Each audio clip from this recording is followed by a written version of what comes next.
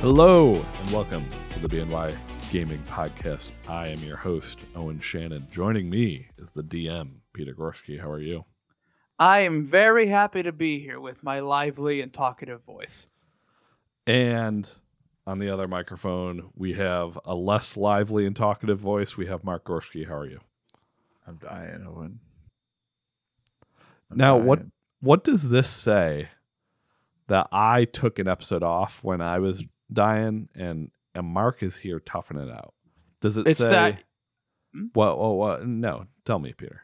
I was going to say that you don't like video games as much as you used to, so you're more willing to put your feet up and not talk about them than our wonderful Mark is. I was more thinking that I'm a do as I say, not as I do person, and Mark is actually going to go to Kotaku right after this to talk about the working conditions here. But I don't know. We have two different approaches, I guess. I would go to Kotaku to talk about Tears of the Kingdom. That's what I would do. As we get close to this, end of year wrap up, a year where Tears of the Kingdom may only win one award at the Game Awards. Damn. We're really gonna get far. We're gonna, Mark, you just stay in the garage majority of the episode, but every once in a while we're gonna come to you. And we're gonna be I'm afraid I'm gonna have to interrupt Peter. Well, because if I don't, nobody will. Some of the things I know he's gonna. Owen infamously never interrupts me when I talk. Okay, no, good. Never. So long as somebody is gonna put Peter in his place tonight. That's all. That's what. If Owen ends up agreeing with me, you're gonna scream. Judging. We have some topics coming up. In a minute, we're gonna talk about some of the games we plan to play for the rest of the year before we get into what we've been playing. But we're talking about some sort of Game Awards controversy. I don't really know what it is. These two have been yelling at each other all day about something. So that'll be interesting. And then we're going to talk about Aftermath and Second Wind, the two independent gaming outlets that just opened up, and just kind of give our thoughts on some of that. And we're going to send all of our words to them via Twitter clips so that we can communicate our thoughts with them and show them how big of fans we are. Right, Owen? Yeah, and we can be toxic forces in the gaming community. We can be the bad guys in the California Twitter circle for a day. To some extent. I think I have fairly balanced opinions on it, but we'll see. We'll see when we get there.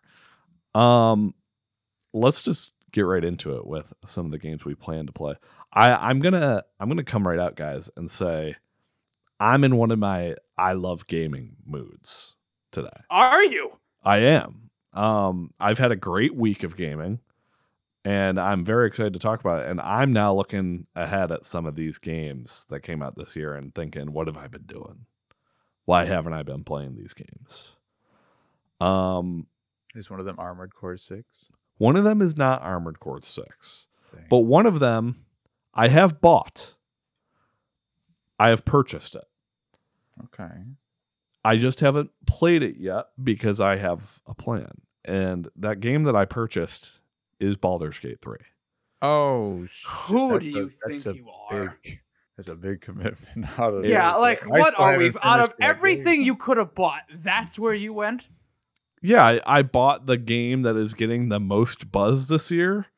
Yeah, and it's like I like RPGs. It's 150 hours long, and it just incredibly lengthy with so many different things to do and so many different paths to traverse. Well, and you burned out and Tears of the Kingdom after 20 hours? Try 45 to 50 hours. Mm-hmm. Well, that's another 100 to go for Baldur's Gate. That's a serious commitment to a game. And I've been born anew where I just don't care if I don't ultimately finish a game. I don't care anymore. And Baldur's Gate 3 is definitely the type of game that I could play 30 to 50 hours of and not finish it, and I'll still know 100% how I feel about the game. Mm-hmm.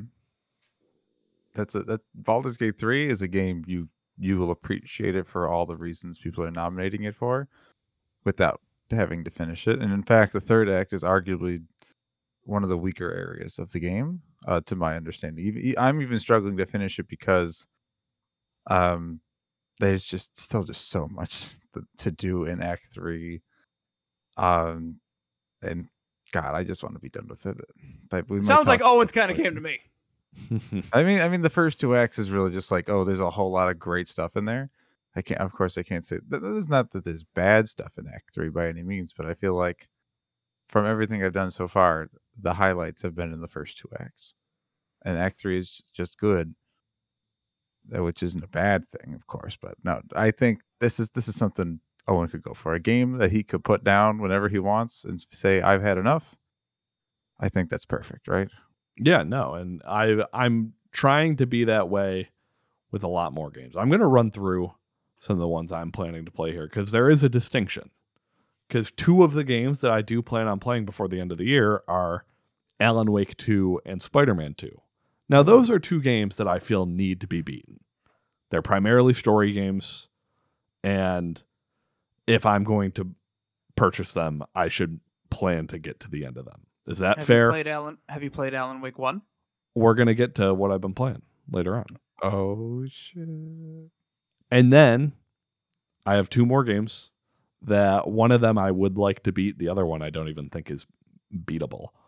I want to try Lies of P because at this point I've heard enough really strong things about that game to accept that it's not just another generic Dark Souls-like. That's what they're called. There you go. This is a guy who loves games, everyone. That it's not just another generic Souls-like. People really think it stands out on its own. So it's on Game Pass. Definitely want to give it a try. And then the last one. I was just gonna say I've played some Lies of P. Forgot to talk about it on the pod when I did play some Lies of P, and I agree it's pretty cool. If you like Souls games, it's different enough. Yeah. Do you think you're ever going to go back? I mean, I just have other priorities. I just wanted to try it, just to see how it felt, see if like it would ignite a spark, and I would really want to like dive into the rest of it, but I didn't get that. I just enjoyed my time, but wasn't like dying to get back to the rest of it. There were still other games I'd rather be playing. That's fair. And then the last one that I plan to play is going to be the hardest one for me to commit to because it is a PC game. I may have brought it up before. It's called Shadows of Doubt. I doubt either of you really know what this game is. Oh, shit. That was unintentional, Peter. I'm sorry. But the best way to describe it is that it's a original Deus Ex styled game.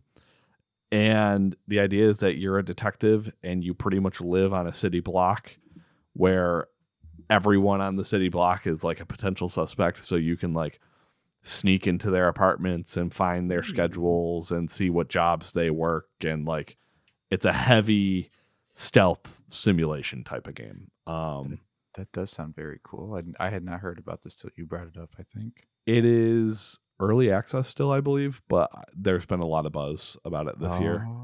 I have heard about that now that you mentioned early access. Yep. I'm still very interested in it. I just haven't made the commitment. Mark, do you want to go next and let us know a little bit about what you plan on playing for the rest of the year? I definitely want to finish Baldur's Gate 3. There's been times, anytime I've gone back to it, I've considered to myself, what if I started over and was able to, right some wrongs in my playthroughs? Maybe see certain characters' stories through instead of knowing that I will not see their stories through because they died. So many characters have just died in my playthrough, but I won't do that. I'm going to get to the end. This will be my playthrough. And in my friend's multiplayer run, that's where I will experience the story of all these characters. Like 3+ party members who just aren't in my game anymore. On top of that, though, I did install Cocoon today. And I do want to see what that's all about because I've been thinking about it throughout the year. And just like, because I'm usually a big fan of some like sleeper or not so sleeper indie hits. And I haven't really played any this year. So I was kind of looking through some of the indie games that came out this year and said, what do I think would be the most interesting? What do I think would be the most me kind of game? And there's some indie games where kind of just hoping for a Black Friday or Christmas sale where I'm going to blast through some of those if they go on sale. like Seasons. That game that came out way earlier in the year, even though it didn't review very well, I do kind of want to play it. But I'm waiting for a sale. So if I do get the sale I'm looking for, gonna go through that. And the only other two things I really want to do, it's these, or one of these is Octopath Traveler 2. It fell onto the back burner because it came out right at the end of February. I only had so much time to get into it, and I say only had so much time. I put 30 hours into it to not get all of the main party members, but then the Xenoblade 3 DLC came out, which then bled into Tears of the Kingdom, and Didn't it then it just fell also? away. Didn't you play like 150 hours of Engage, and then it came out? Am I remembering that correctly? Yes, Engage came out late January, and then Octopath 2 was late February. I was trying to remember if I was still playing Engage when Octopath 2 came out, which is very possible that I was. I think you might have been. I have a vague memory of you being very excited for Octopath 2, but being scared at the fact that you had just put so much time into a strategy-based Japanese game.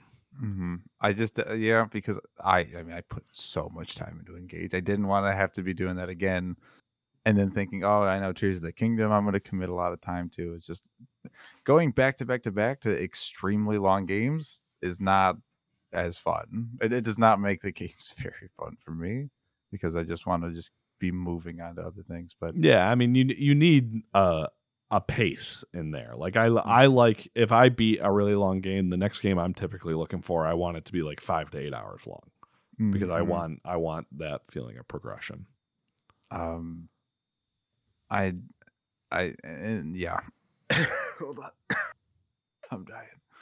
But in a perfect world, I do get to complete Octopath Traveler 2. In a perfect world, I can finish Yakuza 3 before the end of the year so I can do Yakuza 4 next year. Are you even a little bit close to that? Not even a quarter of the way through the game, so I've been told. Which is a real bummer because like this is just not the greatest Yakuza game. That's the best way to put it. Mainline it. I just kind of have to just not do any of the side stuff in it, but that feels wrong to me to play just none of the side content in a Yakuza game, even if it is considered the weakest one.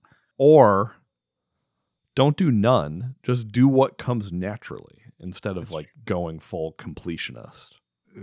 What comes naturally to me is just getting lost at looking at side quests and running all around, and it's just not going to work that way because on top of those two, the two hopeful games is Octopath 2 and Yakuza 3, finishing those, but truly the next game that is on my agenda is Super Mario RPG Remake, but I would have that and would be playing it now, but Wario64 tweeted out a deal and I got it $20 off, but it's coming through the mail, so I got to wait for that one. And that's a pretty quick game. That's like a 10 to 15 hour game right there. It's not crazy long, so I'll blast through that no problem. But it's the other games, Octopath 2, Yakuza 3, Baldur's Gate, Cocoon maybe season, and that's really the end of year there. Alan Wake 2 is something I would love to try, but there's no physical version of it, so I'm not as I'm not prioritizing it. Boo.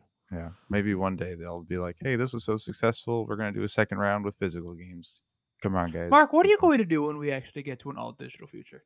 There will be people, Peter. I believe in the communities, the physical game communities, that I'm willing to join hands with them, even if I have to go do illegal business. I'm going to be their friend. So are you just not going to buy any new consoles once they go all digital? Well, I will, and then I'll get the disc drive that they sell, just like Sony's doing with their PS5 Slim. Mark, if this is the way you see things, how can you even stand to play on PC? It's tough. Is it now?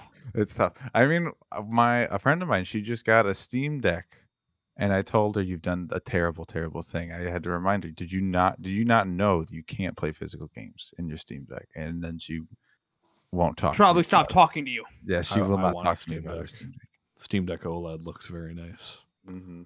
It was funny because this friend of mine is notorious for when she's finally she takes a long time to buy a game that she's really interested in. Will wait like a couple of years, finally buys it, and then it gets ported to a modern console. Like she's like, "Oh, I'm gonna go play this PS3 game." It just gets remade for the PS4, PS5, whatever. And she just got the Steam Deck in literally the day after the OLED was announced. Oh, And I was just like, man. I can't believe this keeps happening to you. I'm so sorry. That's really tough. Mm-hmm. Peter, what are some games you plan to play before the end of the year? I really want to play both Alan Wake 1 and 2. That's really what I want to do. I really want to play Alan Wake 1 and 2. And then, Mark, you're buying Super Mario RPG, right? It's on its way. On the 29th, I should be getting it. I'll probably play that, the remake of Super Mario RPG as well, and then that'll honestly probably be it. Like, there's not too much that I've missed out on that I'm like clamoring for or regretting not having touched. I'm pretty comfortable with what I've consumed so far, and really Alan Wake is the last new experience I really want to have out of this year. You know what I'm not comfortable with you consuming, Peter? What?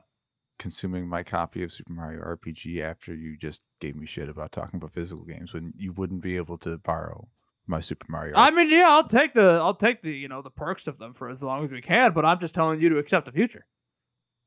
What if you took a stand with me? We would look like idiots not getting new consoles. We'd be standing at Target going, "Don't you see what you're doing?" No. We'll get the bootleg disc drives, Peter. It's gonna be fine. Someone's gonna solve this. Who's gonna make the discs? The other bootleg. That's out there. the other No, people. and- Just like yeah. Okay. In this world, all of these game discs still exist, yet the consoles just can't play them. They can't play them. Someone's gonna make the disc drive just like people have hacked the 3DS, and people are gonna go through the landfills and get all the Blu-rays out, all the Ultra HD discs that aren't being used anymore, and we are going to just print, some physical games. Okay. Let's get into what we've been playing then.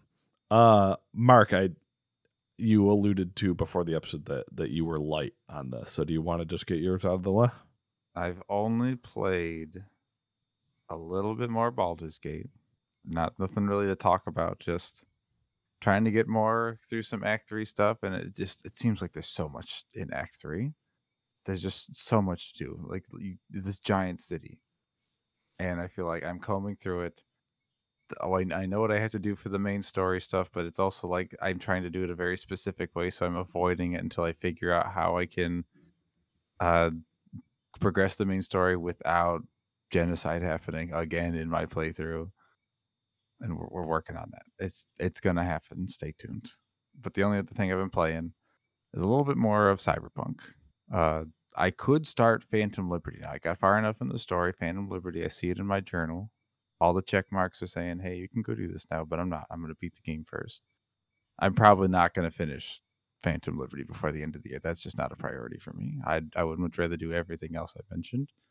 But it's kind of cool. I'm having okay fun with it, like gameplay wise. Like I'm only so much into customizing, building my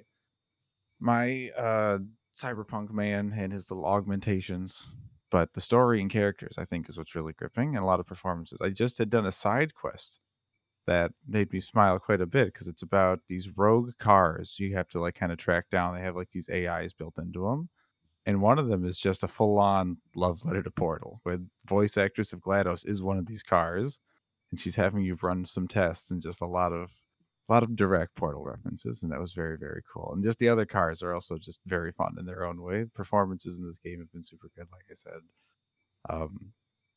But I think I'm enjoying Cyberpunk in a way I didn't think I was going to. I thought I would like it more as an open world game, but I'm just really liking the single player narrative aspect of it right now, and that's a win. So I'm just gonna keep cruising through that. But that's all I got to talk about. All right, Peter, do you want to go next? I have 2 games to talk about. Guys, Halo Infinite's really good now. Interesting.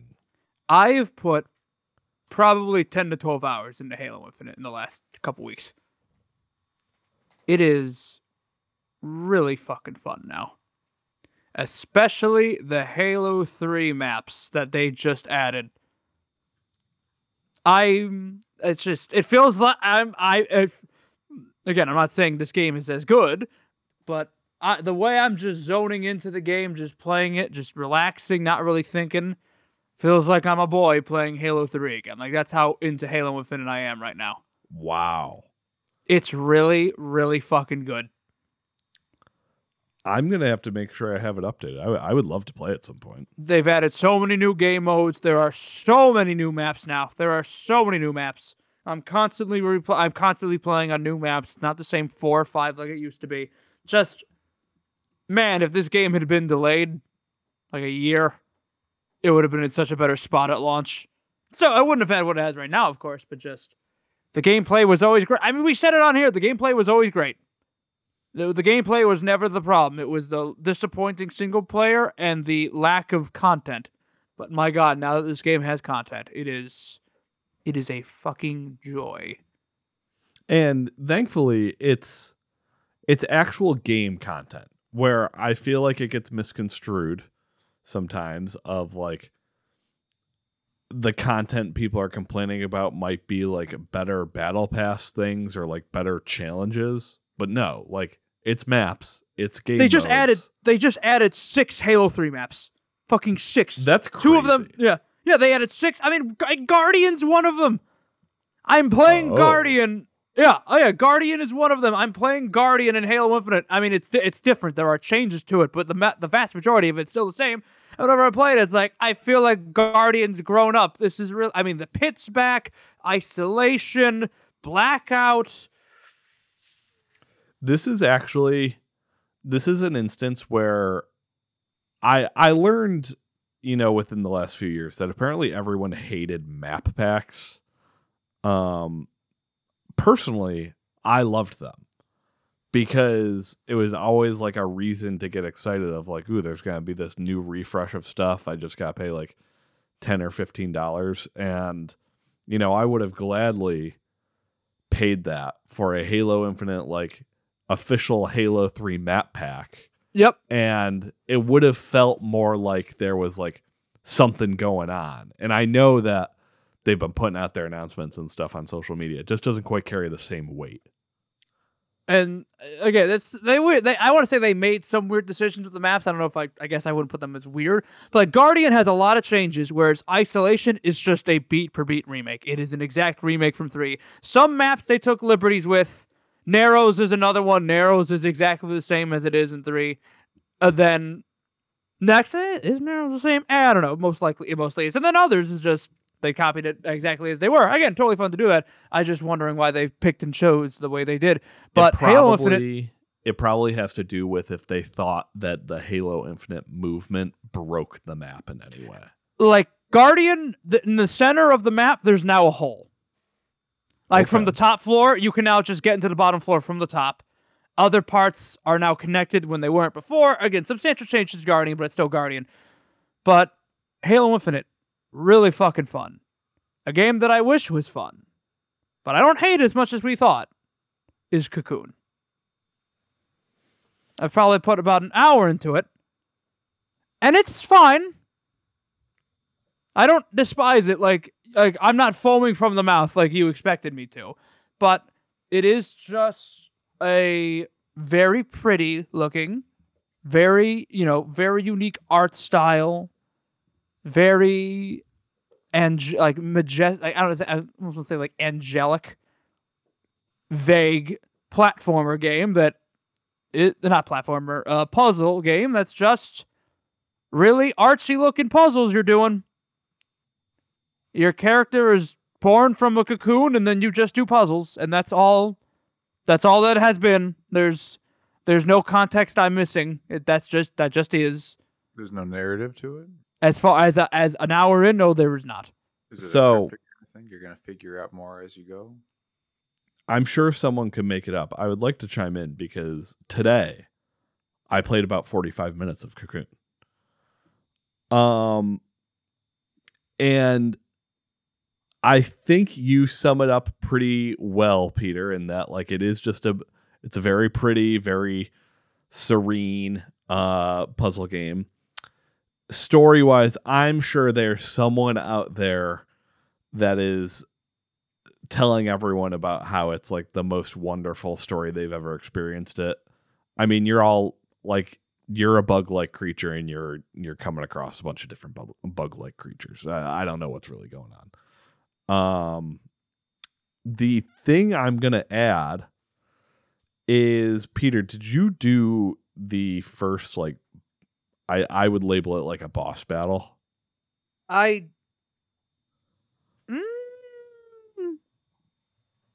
don't think I might have just gotten to it and then stopped for the night, actually, now that I remember. Okay, because I will say I was very impressed. It starts out fairly simple, fairly like what you would expect a boss battle to be like in a game like that, but some of the different things, like basically the second phase of it, I don't want to oversell it because it's not like crazy. It was just the type of thing that, like, you know, with the music they had going on, with the smoothness of the movement, and just kind of the unpredictability of the boss, I found myself like getting pretty excited during it. Like I thought it was like a really fun experience. I want to beat this game. Again, it's only 4 to 5 hours. It's not a massive commitment, and the puzzles aren't to the point of like me wanting to put my head in the wall of annoying and tedious. So I probably will beat it, but so far it's like it is a well-made, really pretty looking, unique looking game that I do not feel strongly about one way or the other. I do plan to beat it because I have a setup where, I mean, as long as I have the time in the day to take like an actual lunch break, I'm able, like, I have good enough Wi-Fi to do cloud gaming. So I've just been finding like a game to play 30 minutes, sometimes an hour of, depending on how much time I have. And today it was Cocoon, and it's the perfect type of cloud gaming game. So I might as well just keep it going on lunch breaks when I have time. And then that's pretty much it for me. It's just those 2 games. So Cocoon was my most recent one that I added, and I have a lot, because the reason I'm in love with games right now is I've actually been able to carve out a decent amount of time to play them. And I've also I'm always realizing something about myself when it comes to playing games. And sometimes these things are contradictory and they change over time. But the current phase I'm in is I'm playing a ton of games. And the cycling of games is not leading right now to me abandoning things. I'm like really dedicated to the cycle, and I'm making good progress in everything because I keep going through them. So one of the more substantial ones I've been playing is I have officially started a Red Dead 2 replay, which has been wonderful. I've probably played about 10 to 12 hours, if I had to guess, of this replay. It's really, it's like a fine wine. I feel like it is even better as I'm going through now, because now I know a little bit more of what to expect, and I'm catching things I didn't catch before. And I really just think like this game is just so much better written and acted than pretty much every game ever made. Even like some of the side characters, they're having these line readings that are just, I mean, it's better than anything that's in Tears of the Kingdom, voice acting wise. Not that they're actually comparable. Not that that's the bar, you know, like, yeah, no, that's not the bar. Punch to get thrown. But still, I mean, I'm so impressed with it, and I've really, because it's a replay, I'm not like super dedicated in like mainline story missions. I'm focusing a little bit more on the stranger missions that I didn't really focus on when I first played it, focusing a little more on just kind of vibing in the open world and finding a lot of random encounters I didn't see before. It's been a lot of fun.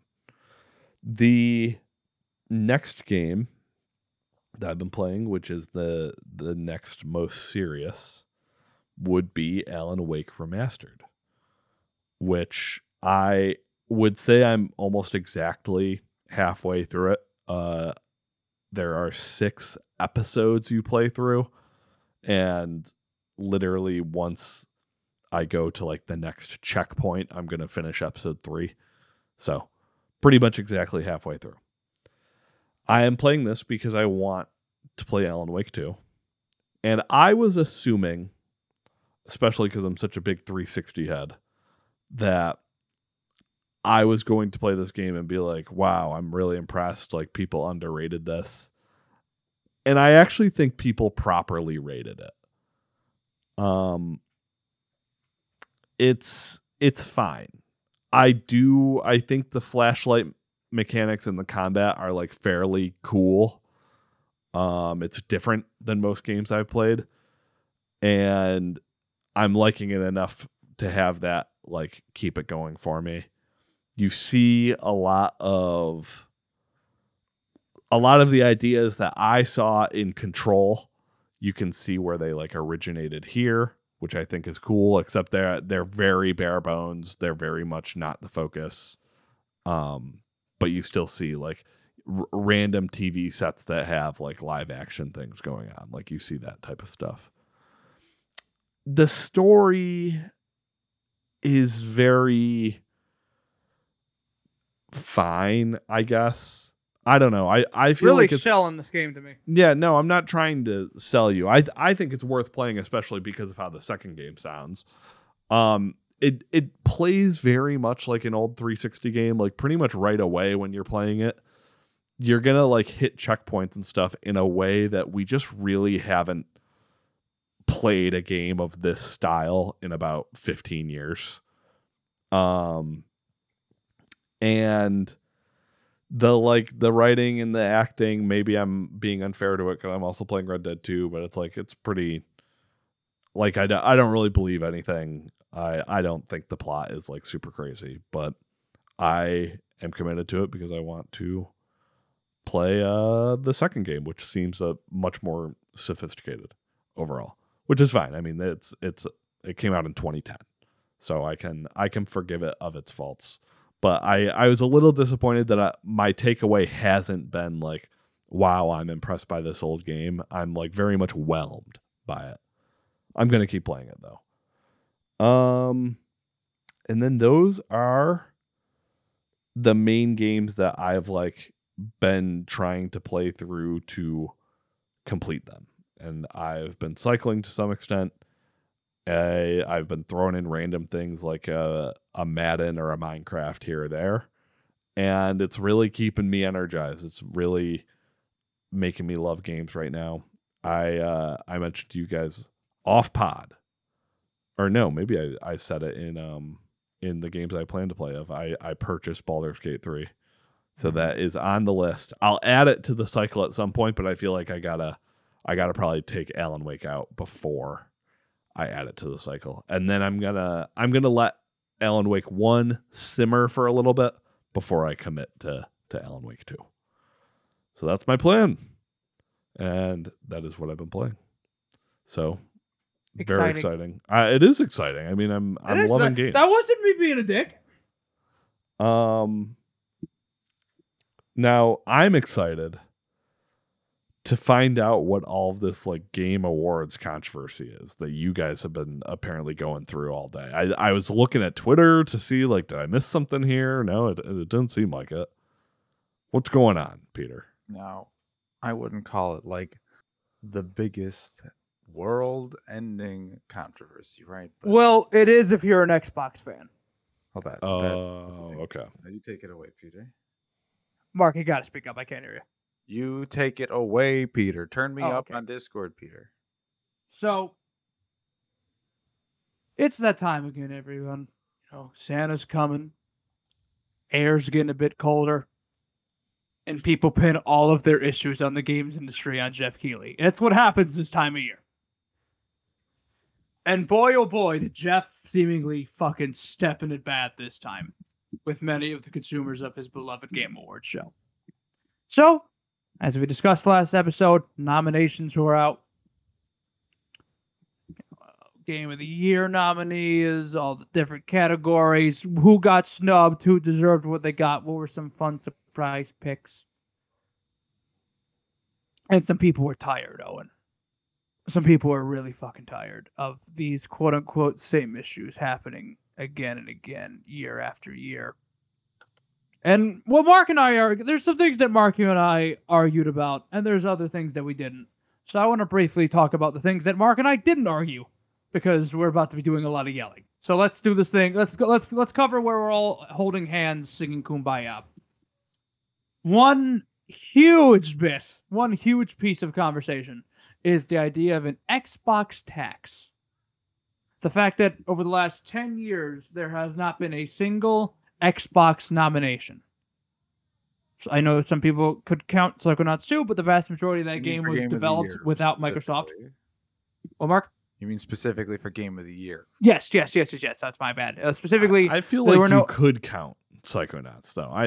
I know the technicality, but if people want this statistic to be a thing, I feel like that's a pretty major oversight. Well, you're getting in the way of their narrative, Owen, so shut the fuck up. So they will tell that, no Xbox games have been nominated for 10 years, and you finally this year, like Starfield only got one nomination, and Hi-Fi Rush didn't get the Game of the Year nomination, and the only reason it didn't is because it's an Xbox game, and gaming media and gaming journalists hate Xbox. They don't play on Xbox. They're never going to care about Xbox. And there's just this seeming apparent animosity towards Xbox that is being discussed by many people in the Xbox orbit, and how there's just these massive, obvious, plain as the eye can see, biases against the Xbox platform. Owen, what do you have to say about that? I think it's ridiculous, obviously. No one's biased. Starfield wasn't good enough to be it wasn't good enough to be one of these nominees. The only game from Xbox that was good enough was Hi-Fi Rush, but we all kind of knew it was one of the fringe ones. The idea that there's some conspiracy against Xbox is obviously, it's ridiculous. And you know what? There almost deserves to be one because Xbox fucking released Redfall this year. Also, you guys, also the Xbox fan base, you guys just got Activision Blizzard and you're never fucking happy. You're getting all these publishers that are all going to be on Game Pass. You're getting more than enough. God forbid that a Game Awards doesn't give you an award that apparently no one gives a shit about.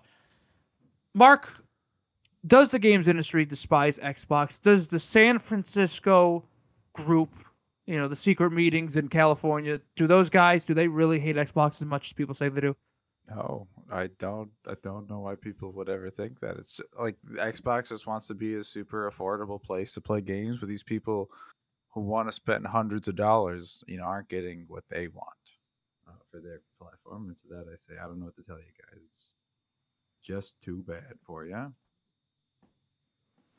I think this really just reminds me of that Phil Spencer interview where he was saying we could make 11 out of 10s and it wouldn't matter.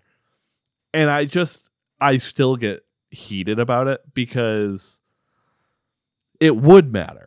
If Xbox made an 11 out of 10 this year, it would have gotten nominated. Peter, am I wrong? No, well, you're not wrong. Some could argue they did, but you're not wrong. Well, saying Hi-Fi is an 11 out of 10 is you didn't play it. You don't know, man. I played part of it. I never finished it.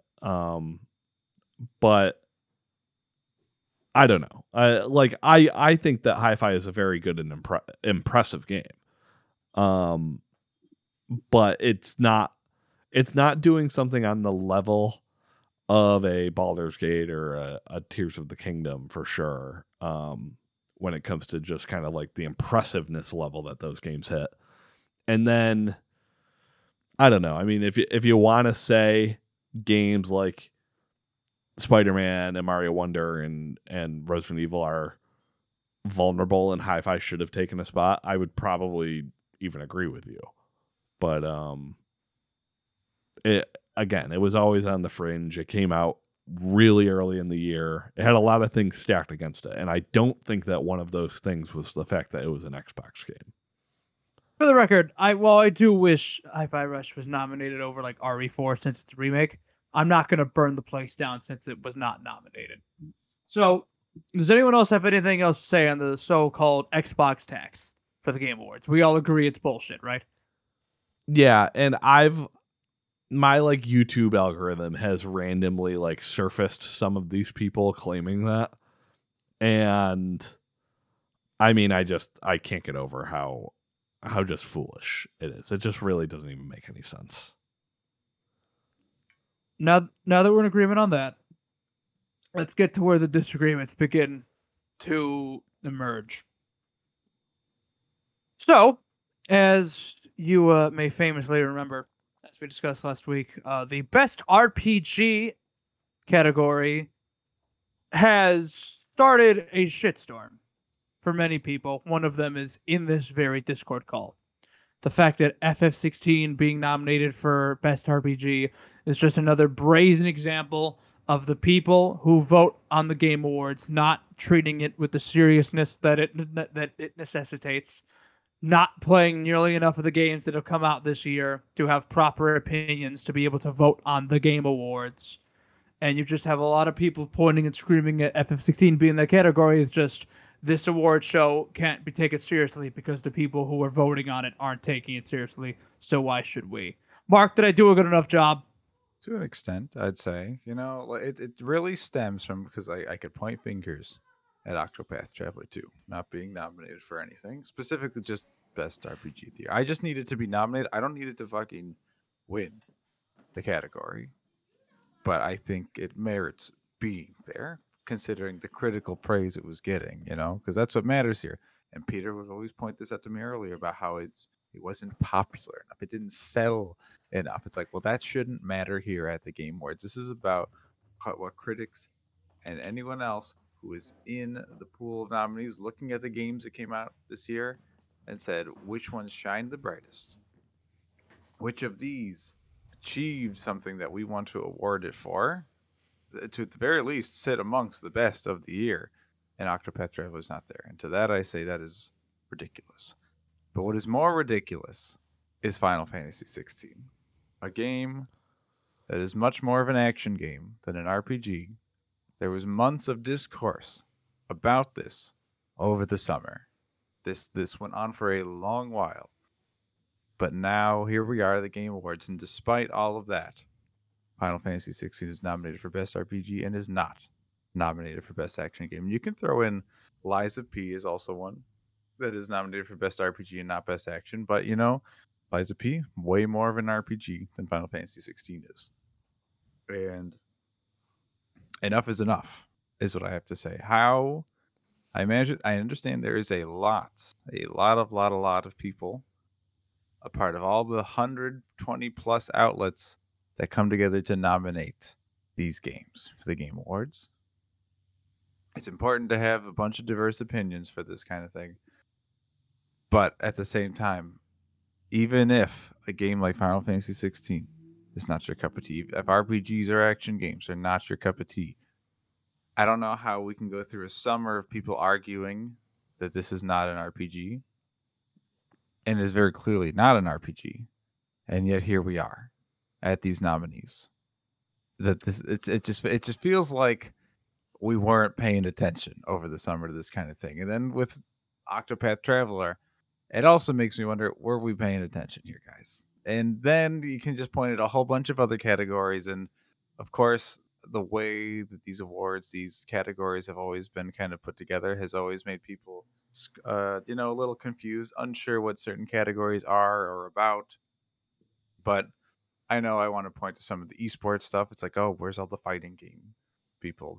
They're never considered for these esports athlete player awards, right? I think that's a huge oversight because we're not accurately, awarding people throughout that field. Not awarding, but nominating, recognizing them for what's going on in that part. And on top of that, best ongoing game. And Peter and I were button heads on this before, and I definitely think of some of those nominees, a lot of the people in those communities will tell you maybe these games were not doing so great this year.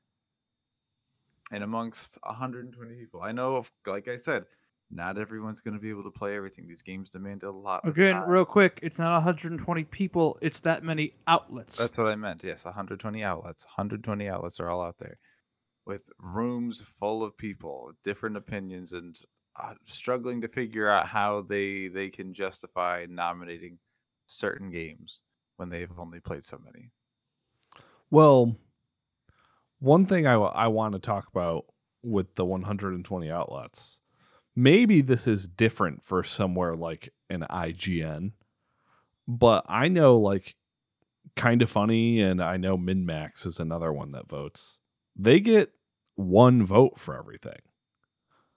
So they are multiple people in their organizations, but they're just like picking and choosing like random people's opinions within the company to be a vote towards something. And that I don't think that should be the case. I don't think like everyone at a company should necessarily get a say, but there should be like the vetted people that are the ones that get to vote. And it's like, if that means 5 Kind of Funny people get to vote, like that's fine.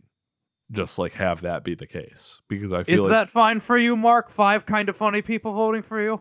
Well, I mean, like specifically people vetted who are maybe the big example I had brought to Peter. What I think the problem is, or not necessarily the problem, but a solution to this problem. Here we go. Is just Jeff Keighley needs to put together a council, right? A jury. I need Jeff Keighley's The Patriots, a la Metal Gear Solid, and they are the ones throughout the year that it's their job to kind of figure out, okay, what are we doing here? Who's playing what? Of course, we can't play everything, but we all have to understand what the mission statement is here at the Game Awards.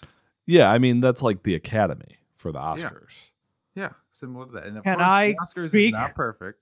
I've let you go for an awful while here, and I've barely said a word on I mean, I'm still trying to make my case here. He said he wasn't going to get on a soapbox tonight, everybody. He said he wasn't going to put his foot on a single soapbox. And here we are. This is important. But ultimately, yes. I mean, you've killed my train of thought here at this point, Peter, for butting him. So please go ahead. Good. Say what you have to say. Good. It's my time on this box. Okay. My thoughts. I am all for I think there should be more outlets, more individual. There should be more people voting on these categories. I always agreed with that. I'm even all right with getting specific groups of people together for, say, the strategy or sim genre or the fighting game genre, these very niche genres that the vast majority of the general gaming public do not really consume or pay attention to, so that those specific groups feel like they are actually getting the proper spotlight on them at the Game Awards, and not just people who passively vote on their categories and couldn't tell you most of the fucking games nominated. I'm fine with that. What does not sit right with me is this idea that everything would suddenly be magically better if we just got rid of this current existing pool of voters and completely swap them out with a brand new group of people, and the idea that suddenly all of our problems would magically go away with a brand new group of people is just preposterous to me. It's preposterous, it's naive, it's borderline childish. The thought that just this idea that, all of these problems that we have, it's just this small group of people behind the scenes, and if we could just get rid of them and have our voices really heard, then everything would be so much better. And that's not what would happen. You would run into the exact... No matter what, Baldur's Gate 3 is going to get nominated for Game of the Year.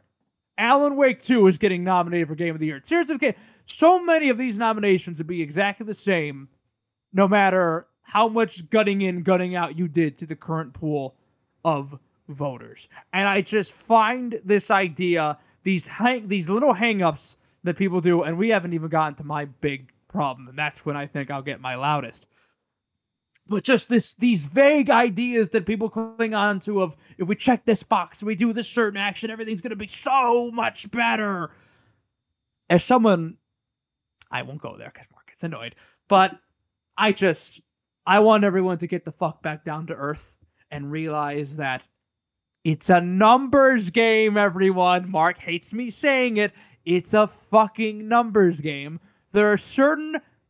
Okay, no, I have to include this as well because this is the thing that upset me the most, and I just have to name drop. Cog said this on Defining Duke last night, and I was out walking. I walked to my local dashes, and I was like punching the air because I've never disagreed with him more at this. I thought it was preposterous.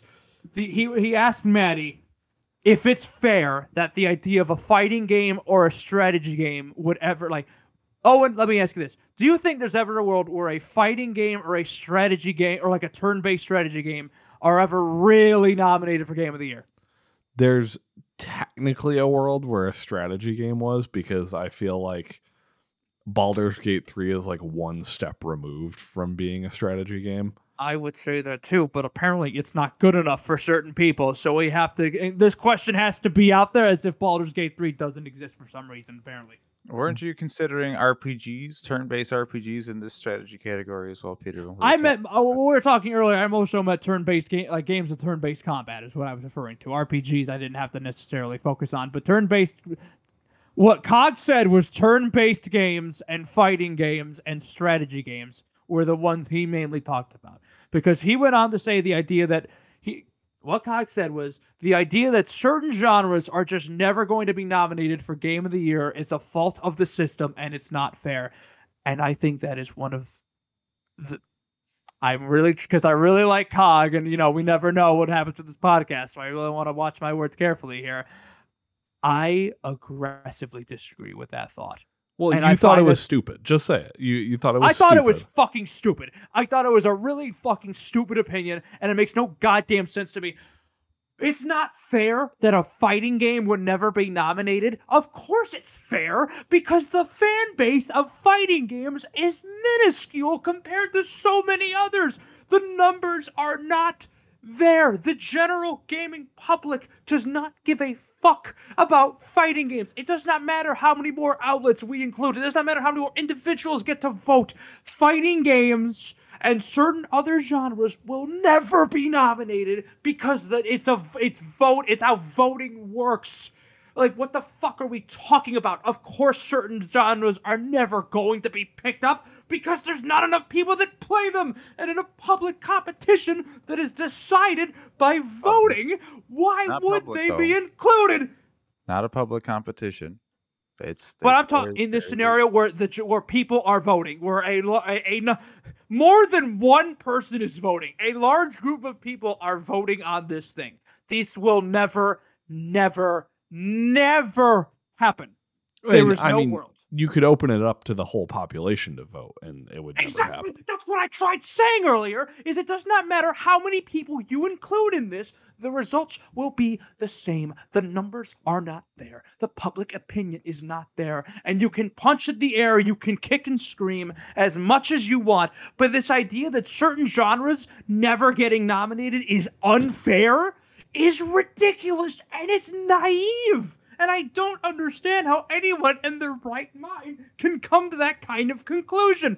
Well, first I would say Smash Brothers Ultimate and Persona 5 were nominated for Game of the Year. Fighting game. I don't include that. Well, I do. I do not think there is an Xbox tax. I certainly think there's a Nintendo bias. Super Mario Wonder is nominated for Game of the Year this year. And that's what I'm talking about. I mean, Smash Ultimate, when it got released, that was like that caught everyone by surprise, because that was one of those games that came out the month after the deadline was, and then the next year it showed up, and everyone said, "Oh, okay, we're talking about Smash Brothers again." Even though, I know this year, another game to throw into the fire of the Game Awards doing what they do again. Pentiment not nominated for anything, as that missed a lot of stuff last year. Pentiment was nominated last year. Was it? I didn't think for like only one category, but it did get nominated. I didn't think it came out before the deadline. I think it just made it, but it made it enough to not really be considered for a wide array of awards. Kind of seems like everyone just kept it in its one category, and that was it. Which is very strange. If that's the case, I didn't think it made the deadline. I have some thoughts based on all of this. I want to, get my thoughts out of the way on the voting body. So I already said what I said about how if these outlets are genuinely only getting one vote, I mean, there should just be vetted people from every single outlet that they get their ballot. And, if someone else at the company doesn't get a ballot, you don't need their input. Sorry, they didn't make the cut. It's okay. I also think, and I've pitched this before, and I know Peter's had issues with it, but I think I'm going to amend it a little bit. I've always thought that there should be some sort of developer voting going on. It seems that there's not any. I think the rule should just be as if you had a game release this year, then you're disqualified from voting this year. Beyond that, I don't think there would be like a massive conspiracy of collusion amongst developers or anything. I think they would bring a much needed perspective that the media doesn't bring, and we joke, yet at the same time, like, the majority of this voting body is like the California media. Like, we all knew what their opinions were going to be, and it turned out that is what their opinions were. When it comes to the genre conversation, I think, and apologies, there might be music coming through on the recording because we don't hear anything. You guys wouldn't, but the recording might, because my neighbors are just blasting music now. But I think there are different goals of all of the award shows. The Grammys used to mean something, now they don't. The Grammys are now just like, what was the most popular song this year? The Oscars are always trying to go for something a little deeper, almost to a fault, where they're really looking for the artistic film to base everything on. And I think the thing with gaming, you could mistake it for purely being what the most popular game was, but I think the ultimate goal of the Game Awards is to represent what was the most impressive experience this year.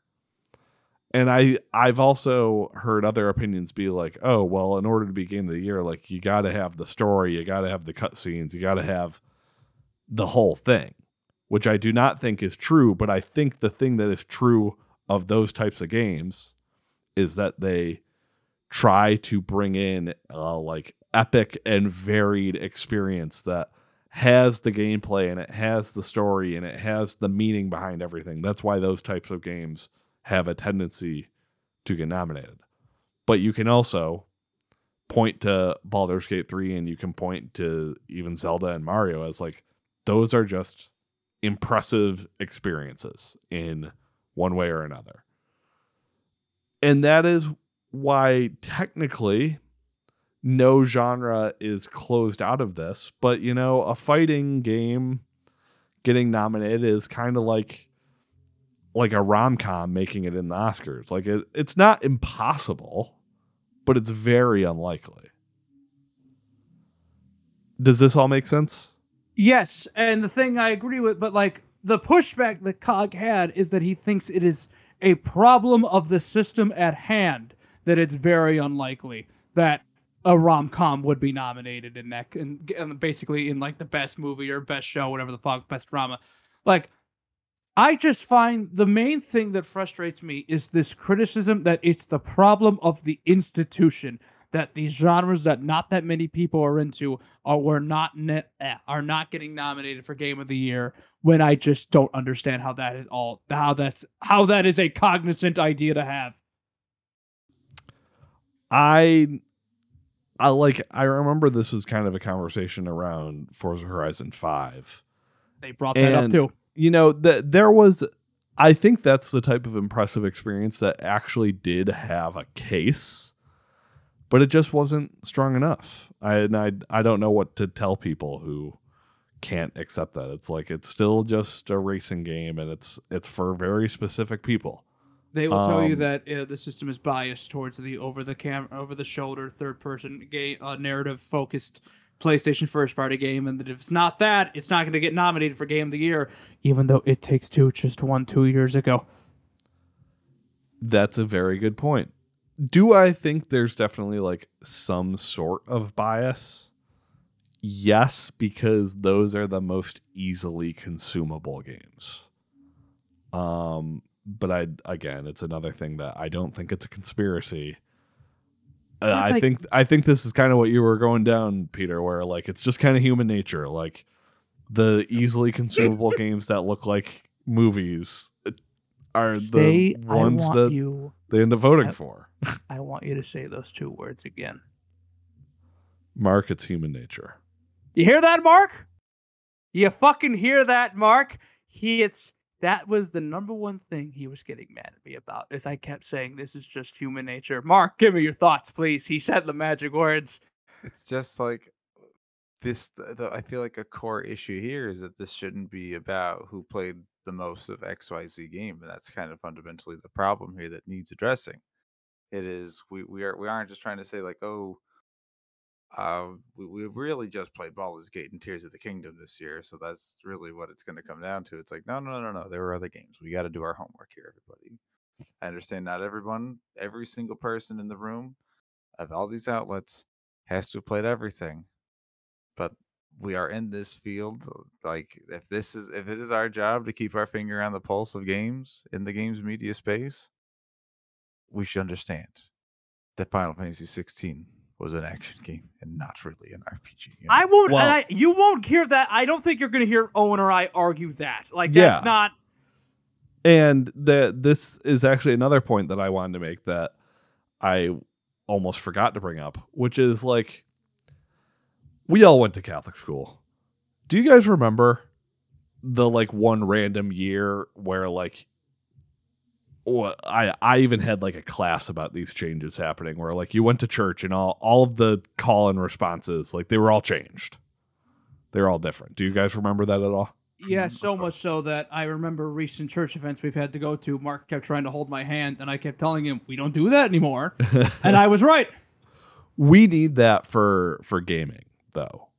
We need to all just get together and have some sort of governing body that just creates definitions for things, because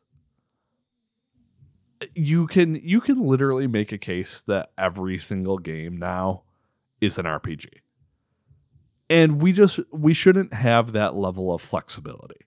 Let's just make it very clear what an RPG is, and then we can all be on the same page. Let's make it very clear what an action game is. Action adventure. Well, what's going on there? We just need a different word for that entirely. If we could just make things clear, even down to like what should the goal of a video game be? Like, let's have all of those conversations and get them in writing, and then maybe we would be in a much better spot for things like these award shows. You know, apartment living just sucks. My floor is vibrating right now, and it's almost it's definitely coming through the recording. I mean, this is ridiculous, but you can continue, Peter. Spider-Man 2 sells 5 million units in a week. Octopath Traveler 2 sells maybe a fraction of that. It's the entire games industry that the vast majority of which did not play Octopath 2 is suddenly supposed to just bend over and let Octopath get all these nominations, and should people just pity vote for a game they keep hearing is good but didn't play? Or are we just supposed to be handing out participation trophies now? Is that what we're supposed to be doing? I don't think so. I'm gonna disagree with you here. I do agree with what Mark is saying of like, basically, if you're part of the voting body, like, have some sense of responsibility that you should at least be trying all of these games. I said this earlier. If we want an RPG focused crowd mainly voting for the best RPG category, so that audience, that group of people really, like, proper heads are behind the wheel for that, I'm totally fine with that. In terms of game of the year, that's where I push back, because no certain genre should be put in front of any other certain genre. Like, game of the year, everything's fair. Everything's fair in game. Like, I just don't understand why games that barely anyone played. I'm not even arguing that these games that barely anyone played aren't good, but this idea, like if 10 million people end up buying and playing Spider-Man 2 by the end of the year, and only a million played Octopath Traveler 2, why should Octopath Traveler 2 like deserve to be nominated more? I like, and this is almost certainly where Mark is coming from, taking the like artistic and critical approach of like, no, it doesn't matter that more people didn't play this game, like it's the better game, but you need the voting body that cares to do that. And also, you know, there's really only one Jason Schreier tweet to base off of the idea that Octopath Traveler 2 is worthy of this conversation. This is really just kind of a straw man when it comes to Octopath. I don't think anyone's actually talking about it this way. But I'm not saying game of the year. No, I'm not saying game of the year. I'm just saying best RPG, maybe best soundtrack. That's it. I want to be clear. I'm not saying because a game sold more, therefore it is more deserving. What I'm saying is these games sold significantly more, and not many people played these other games. So the idea of, all right, we're going to have to cut this million, like, there's, like, the numbers just aren't there. And the idea that the games that barely anyone played beating the games that a lot of people play, like, I'm sorry, like, the votes just, the public opinion is just not there. The votes are just not there. And the idea that we would just throw that entire system in the garbage to make sure that specific games get these participation nominations, it just feels like what's the fucking point of any of this then? Making steps in the right direction, inciting change for potentially making the changes we need to see here at the Game Awards. Because right now, it just ain't working, and it's not going to be maybe the golden answer, but maybe we change it, and something's working there. But it just takes a little bit more tweaking for the next year after that. Because right now, any step in a different direction, I think, could be for the better. The two changes I have been sold on Jeff making is certain like subcommittees for certain genres, and then once the awards are over, putting out the like how many votes each game got in each category. For the sake of transparency, I heard that be recommended, and I think that would be fantastic for transparency's sake. At the end of every year, Keeley goes, "All right, here are the numbers. Here's how much each winner won by." That way, you're not questioning the ballots. Everyone knows what's happened, and I think that would put a lot more people at ease. And also, just include more outlets. Just you can never have too many. Well, maybe you can, but you can have. I'm all right with getting more opinions, but some of these changes that people want to make are just childish. And everyone, most of the problems you have are not with the institution, but with your other people, because it's human nature. Thank you, Owen. I think they definitely need to make the voting body more diverse in the sense of like the proximity of all of them to each other. Sure. Where there's just always going to be, as long as we know that it's like the California media basically being all of the voters, people will never get over that. So I mean, even if that means we bring in some like wacko YouTubers that are talking about the woke crowd just to fucking appease these people, it's all just voting about video games. So honestly, I don't fucking care if they did that. I think you just lost Mark on that one. No. Well, maybe. What if they're huge Octopath fans? I mean, that'd be cool and all, but there comes a point like for the record, hang on. I just want to say for context sake, I suggested content creators, and Mark immediately shot that shit down at the thought of content creators. So he does not agree with your opinion at all. I just worry. I don't know. I feel like there's a point where maybe scope of what games are going to and not get nominated could be lost in that sense. And it's not impossible. That's why I'm thinking, like I said before, Jeff Keighley gets his council together. He knows who it has to be. People who are going to have the scope to look at not just like the biggest of AAA stuff, and not just the same couple of genres, but really like going through the weeds, understanding some of the smaller games that kind of came out. Maybe some stuff that needs some recognition, stuff that didn't even get the critical appeal. And of course, that's the perfect world answer. Of course, stuff's always going to slip through the cracks.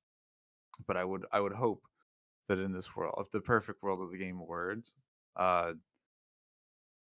nothing is left behind that seems like it should have been left behind for consideration. There's one problem with the world you're looking for, Mark, Fucking and tell like him. the denial of content creators and stuff like that. Although I understand not wanting it to be overrun by the Twitch crowd, because I know that they can kind of be a mob. Mm-hmm. There's not like a big class of intellectuals in the game's criticism space. And it sounds like that's what you want, which is fine. It's fine to want that, but That's not condescending at all. I feel like the pool of people is majorly limited when we're talking about that. And I also don't think that's like a crazy thing for me to say. I mean, like, do you guys disagree with me? I don't necessarily. I agree completely. I'm at a point where that's where I feel like you're bringing the developers to an extent, but what they are going to appreciate in games is going to be vastly different than possibly what people might expect. That is where I feel like Game of the Year starts to look very, very different than what anyone else is going to put up there. Like, I feel like if this was game developers putting Game of the Year together, considering the 6 nominees that we have, I feel like Tears of the Kingdom stays, Baldur's Gate stays, and Alan Wake stays, and I don't think the other 3 get nominated for Game of the Year. Other things find their way up to there, which I think would be totally fine, honestly. But I'd be I feel like I would be fine with it, but I think there would be a different backlash against things that are getting things that would get nominated, stuff that people maybe had never heard of, and I don't really think that's an issue either. But it would just become the next hurdle to get past. I would prefer some niche picks over I mean purely going with the most popular, because as I said earlier, like, it does sort of feel that way sometimes. But I don't know, like, It Takes Two won, Hades won, like it's not only the games that sold the most. And we have to keep in mind that, like, the games industry is one that, like, buzz goes around a lot. And there's a world where Baldur's Gate 3 only sold 800,000 copies. We don't live in that world, though. This was the world where it got super popular and people wanted to buy it. So it's not like Baldur's Gate 3 is technically this juggernaut that was always going to be there at the end of the day. It just kind of became a juggernaut over the course of the year. Do you guys have any other beef going on here? Like, Look, did we get to the bottom of it? Yes, you did, and I'm overjoyed that you ended up agreeing with me more. And even if you don't feel like you did, the fact that you said those 2 magical words isn't more than enough. Because before we got on, Mark said you would never say that, and in fact, there was no scenario where you would say those words, so he didn't have to prepare himself for that situation. So I got everything I wanted. Those are his exact words, by the way. I'm not paraphrasing. Well, there's just the thing that gets under my skin about Peter's arguments here is that it's just not about what, like, trying to shape this award show to what people think it should be, but it's just like some sort of like acceptance of just like, well, this is a numbers game and that's just what it's supposed to be. It's like, I don't think it's what it's supposed to be. I don't think that's award shows. But we're not happy with where they are. We're not happy with the words. I think there should be change. Don't say we. I think there should be more changes. I'm like famously throughout this podcast, I have liked the Game Awards. I am a fan of the Game Awards. I have never said drastic, awful changes, like massive changes. Like, there have been years that are better than others. Changes have had to be made, but overall, I like the overall product. I've never been like, change everything, because I don't think it needs to be. I believe it was about 2 years ago we did an episode about fixing the Game Awards. Yeah. Where it was revealed that Peter didn't really think there needed to be any changes, and that might have been the basis of when I started calling the general gaming public shit-eating pigs. Yes, it was. that I is exactly have famously defended the Game Awards on this podcast, and I will continue to. When you Summer Games Fest, kick the shit out of it. It's pointless. It's tedious. It does not fill the hole that E3 left. We'd be better off without it. The Game Awards. I like the Game Awards. I mean, think like I Game think they're Awards. at a place where they're good right now. Like, I think they are still fun, but I think as an award show, there's still steps forward to be had, and people do want to try to take. People have for the longest time wanted to take the industry more seriously, right? I think we're at a point where people do take the industry serious. So it's like, okay, we've accomplished that. Where do we move from here? That is not getting an entirely imaginary different group of voters that would suddenly magically fix all of the problems you have. That's not saying making things more serious. I am no, like this, it being more serious. I'm trying to say that is not the goal now, because I feel like people are taking it seriously. That is in the past now. The next thing is, this award show's goal is to make sure we are celebrating and honoring the accomplishments throughout the year and being very articulate on what is really doing it, really recognizing these categories the best we can, because they're so different, because they demand so much from a large jury. It's like, how do we accurately do that? That is the next step forward, because the way that these categories have been, the way that some of these games get nominated, there's eyebrows to be raised at that part. And I think that is where we move forward. It is not about solving the entirety of the Game Awards, but sculpting it into what we want it to be, sculpting it into what we feel. I say we. You're not included in this we, Peter, because you're taking the drips out of that trough. You're still very comfortable in your little pig pen over there, Peter. But the rest, of course, All 10 of you. Mark, the Xbox community currently welcomes you with open arms.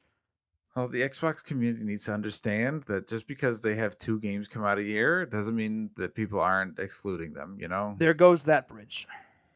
That's not what this has been about, guys. Like, come on. Like Owen said before, Redfall came out this year, guys. Come on. Yeah, be sure to talk down to the people who might have agreed with you. Make sure you have the tiniest amount of allies possible in your fight against Hi-Fi Rush has nominations, guys. Like, you're fine. You're doing fine. Psychonauts 2 was a Game of the Year nominee, and I don't remember what it was all up against that year, but if I remember correctly, I feel like that was my pick to get the award, or what I was hoping. Mine.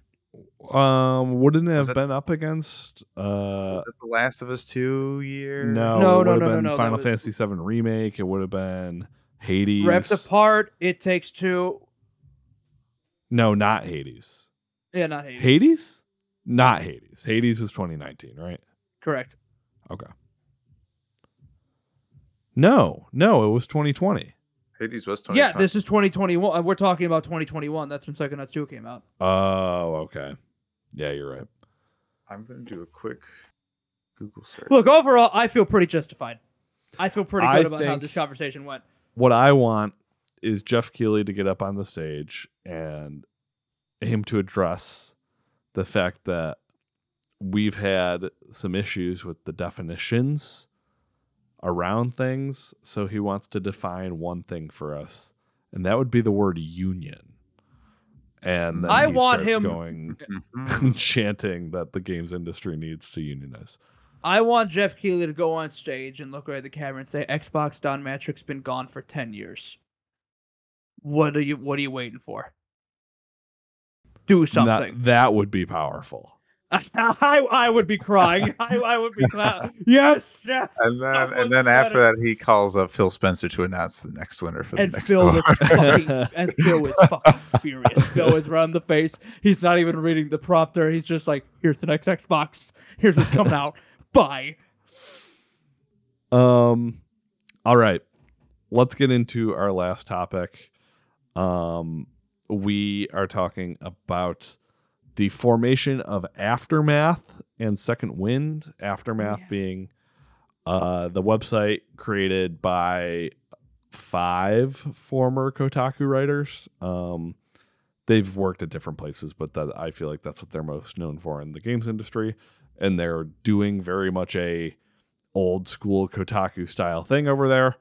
And then there is Second Wind, which formed off of The Escapist because the head of The Escapist was fired by the corporate company that owned them, and basically the entire team spun off and just made something new.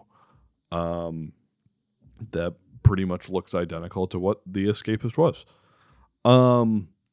My first question to you guys is, did you guys ever watch Zero Punctuation? I've never heard of it until the last couple weeks. I'd seen a handful of episodes over the years, but it was not something I was like actively like paying attention to. I was shocked to learn. Apparently, I mean, this is like early YouTube, like has been around forever, for 16 years. Which I didn't know. I mean, I discovered it a few years ago, and I like it a bit. And in general, The Escapist has been on my radar for a couple years of not being a group that like I was watching everything by any means, but you know, they were people I would occasionally go to. I would watch the occasional Zero Punctuation. I would listen to the occasional podcast. Which, I mean, I'll start with them in general because they've been a not easy space to succeed. They've been incredibly successful. I believe a launch Patreon is always going to look a lot stronger than it will ultimately settle at, but I saw on Twitter that they just hit or are about to hit $60,000 a month based off of their patrons, which, I mean, that's crazy. Massive success, massive props to them. That's fucking incredible. Which they're kind of a team that I look at as, I mean, like in an ideal world, it would be like we're trying to work towards something like this, but them and the independent teams that have been successful, like Kind of Funny, like MinMax, like Last Stand, I'm sure I'm forgetting some, Easy Allies, they took the approach of really being community first. They have their main products that drive people to what they do. Kind of Funny, I think that would be Games Daily. Last Stand would be Sacred Symbols. MinMax would be the MinMax Show. Like, these are the main things that people come to those outlets for. And then they really just focus on a lot of like lower view, very community based content. And it just seems to work in this model. I don't know. I find it very interesting. I find Second Wind's success to be like a really good sign. Mark, I don't know. Have you looked at this situation at all? I mean, I haven't like deeply looked into the two different outlets, but to my understanding of it all, or to my understanding of just trying to make a shift like that, it is not easy, and it is very easy to understand. I think that only so many people can just kind of successfully just ask a large amount of people to just jump over ship to support them in such a way to keep the lights on, to keep a company running like that. Not everyone has that giant fan base, and groups like Easy Allies, Kind of Funny, and the guys over at Zero Punctuation and The Escapist. They have these fan bases that were actively being built up and maintained over years. For that, they definitely had that. They had Zero Punctuation uploading every single week. I know the guys at Kotaku, it's a little bit different. They don't have that weekly upload of stuff, especially because it wasn't like they were a core crew doing something at Kotaku. These were Nathan Grayson went off to go do stuff away from Kotaku a long time ago. Gita Jackson went over to Waypoint and did stuff differently. Luke Plunkett had always been at Kotaku for, I think, the longest time, and I'm not sure who else is a part of that group, but it is they're a little bit different to compare, and I think definitely the idea of just that bringing these fans over to try to build something consistent is just so much more difficult to do, even though we do see it happen successfully a lot of the time in the games media space. I say a lot of the time. There's way more times, of course, this doesn't happen or doesn't uh, like take off, of course. Or I would imagine you don't even try, because to put a business model together where your income is just dependent on if people just want to keep supporting you. And it's one thing, they're going to be there for the first couple of months. You don't know they're going to be the next year or not, just because they're tired of you. Things are going to change. Are you that kind of personality driven kind of content that people are going to stick with you long enough? I remember I had read a book that was all part of like a Kickstarter for the games industry by Kara Ellison, really big narrative designer.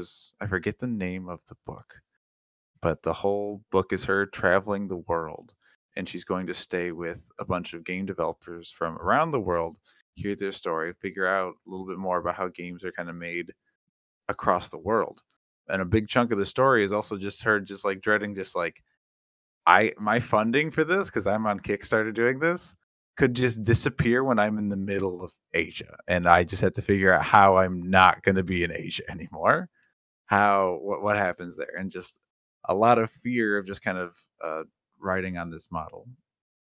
And I think ultimately the thing I'm trying to say here is just it is such a huge risk to kind of go this route, because the long game, you have to be very confident people are going to be here and they are going to stay. So I think it is a daunting thing to dare try to approach, and I would call it a very non-simple thing, even if there are a lot of people who have done it before. I agree, and really, there's not a lot. There's really only a few groups that we know of that have kind of surfaced out of this. And almost all of them, you're right, had the advantage of having their own fan bases to some sort that they were able to spin off into something. Second Wind obviously looks like they're in very good shape, but they'd have other questions based on the fact that, I mean, from the sounds of it, there's like maybe 10 people with the expectation of going full time. I mean, they're making a lot on Patreon, but that will dry up quickly if that is the amount of people that they're going to have. Well, that's where sponsorships come in, silly Billy. Well, yeah, but that, again, I'm sure they'll be selling their own sponsorships to some extent. They'll sell merch. But these are all also like separate jobs. It adds to everything that they're doing. It'll definitely help from an income standpoint, but again, it's just a lot of people to support full time. Maybe some of them are contractors. I don't know. I mean, Second Wind, I can see. I mean, you two have talked about it. Second Wind. I can easily see a world where, like 5 years from now, they're still doing their own thing. They're just fine. Aftermath has decided, respectfully, to spend their entire paycheck on gasoline, and they haven't bought the car yet. Is how I would describe what they are doing. Like, it doesn't really seem like they have a big enough fan base to justify what they're doing. So, good luck to them, is all I will say. Good luck in your ventures. I have thoughts. One, I almost weirdly, I feel bad for them that all of the Second Wind stuff happened on the day that they launched.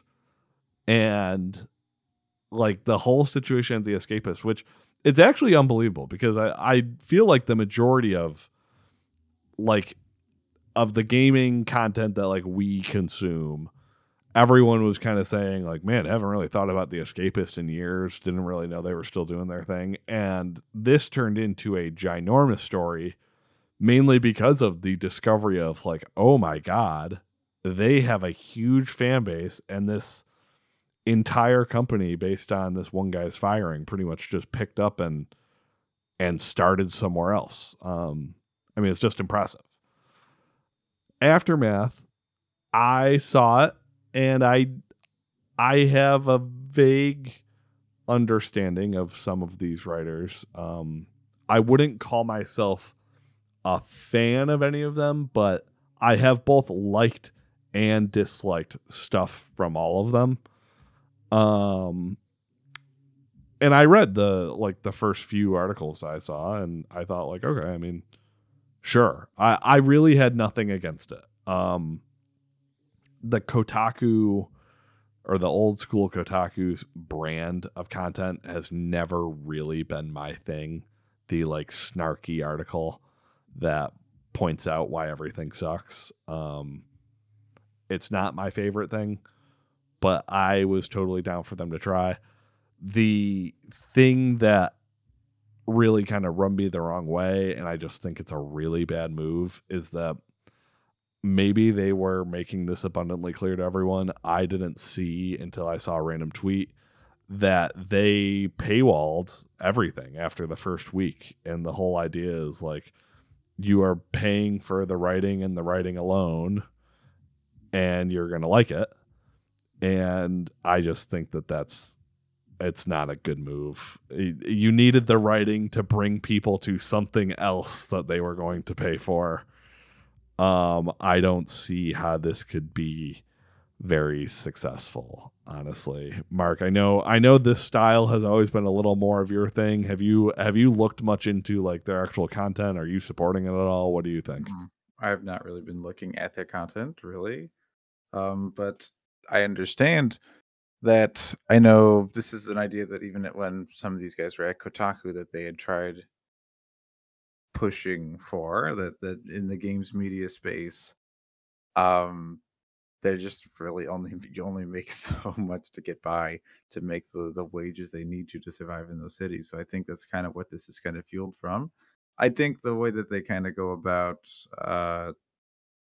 addressing everything, like communicating to their audience that that's what they're going to do, could have been a little bit better. Instead of just being like, yes, you just kind of have to do it. Where there is kind of a bit of arrogance, you could argue, to how they were kind of presenting that this is their business model, this is how it's going to be, you have to like it, right? But there's a part of me they can't really blame them for trying, because that's what I was kind of trying to get at before. They aren't a kind of funny. This is a new crew of people coming together to try to build something. Even like when Waypoint started, that wasn't crowdfunded. They were still under Vice. They had money backing them from that perspective, and I'm pretty sure it was a smaller crew as well. So it's certainly an ambitious thing that is happening right now. That's a word for it. But I can't blame them for trying to go for the paywall. Peter, your thoughts on the paywall? You ever see these clips of like these oil CEOs just being a bunch of smug pricks, just talking about, oh, we make so much money and we do whatever we want. People are gonna buy our product because they need it. They are able to get away with being such smug pieces of shit because they have a product that people objectively need. No one, and I'm not calling Aftermath smug pieces of shit. I want to be very clear. This isn't even me trying to be like, cute about it. I'm not calling them names. Maybe drop the pieces of shit and you might be able to keep it. Yeah, I'll drop the pieces of shit. They're being smug about their product, acting like you pay for it or you don't. Everyone, I'm sorry. It's not 2010 anymore. No one needs a blog. No one's stuck underground, opening up their mouth, hoping for a little drop of blog. No one needs these things. Like this, just what the fuck are we talking about? This demand for this product must be met. There's no demand.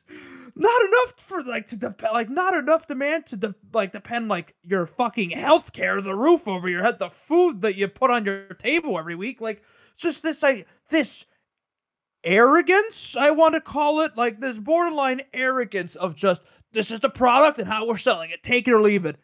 All right, I'll fucking leave it because no one needs it. What are we talking about? Like, I'm just so confused by this approach for a product like this. It doesn't make any sense. And it'd be one thing if Jason Schreier did this. People would buy it because Jason is the biggest games journalist in the industry. He has worked years and years and years to gain this sort of notoriety that he warrants being able to show his thoughts on topics for a blog. There are enough people that he knows for a fact that there would be a demand for it. I don't think these people have a demand for their blogs. Yeah, they're just spouting off that they do, and it doesn't make a lick of fucking sense to me. And I want to make it clear, I don't know if the whole group is talking like this. I know we all saw at least one tweet that rubbed us the wrong way, that presented it like this is either valuable to you or it's not, and it's like, which is a very easy solution to solve. Yeah. And I don't begrudge them for trying, even if they don't have the biggest fan bases to turn this into something. But here's one thing. With MinMax, started by this guy, Ben Hansen, who was a video producer and eventually a podcast host at Game Informer. Not the number one guy at Game Informer by any means. And he managed to turn the relatively small community he had into a slightly larger, not even the biggest thing that can support himself, and it supports a bunch of others from like a contract point of view of like he pays a bunch of different people that come on the podcast and stuff, but they're not like full-time workers, and it works. I mean, it's a small community being financially viable for MinMax to be able to exist, and that could technically be the case for Aftermath. Except, I mean, they have a lot of mouths to feed, in that there's 5 of them. I heard on podcasts they're not full time. That's not possible yet. But I mean, I don't know how easy it will be for one of them to go full time, or do they decide it's either all or none of us? I don't really know how that would work amongst them. And it's really just a poor approach in not understanding, like, it's got to be more. Like, it can't only be the blogs. I like a blog. I do. But it can't only be the blogs. One? No, I'm not paying for a blog. I think it's something that you can funnel people into your things that are worthy of paying for through a blog. I think that's possible. But no, I mean, I don't think that you're so clever and silly in your articles that it's worthy of paying just for access to them. I mean, Substack is a big thing now for writers, and that's the idea of paying for writing. I think there is writing that is worthy to be paid for, and also many people who are succeeding on Substack, that's happening because they had their pre-existing audiences and they found a way to monetize it just enough that people found acceptable. That's totally fine.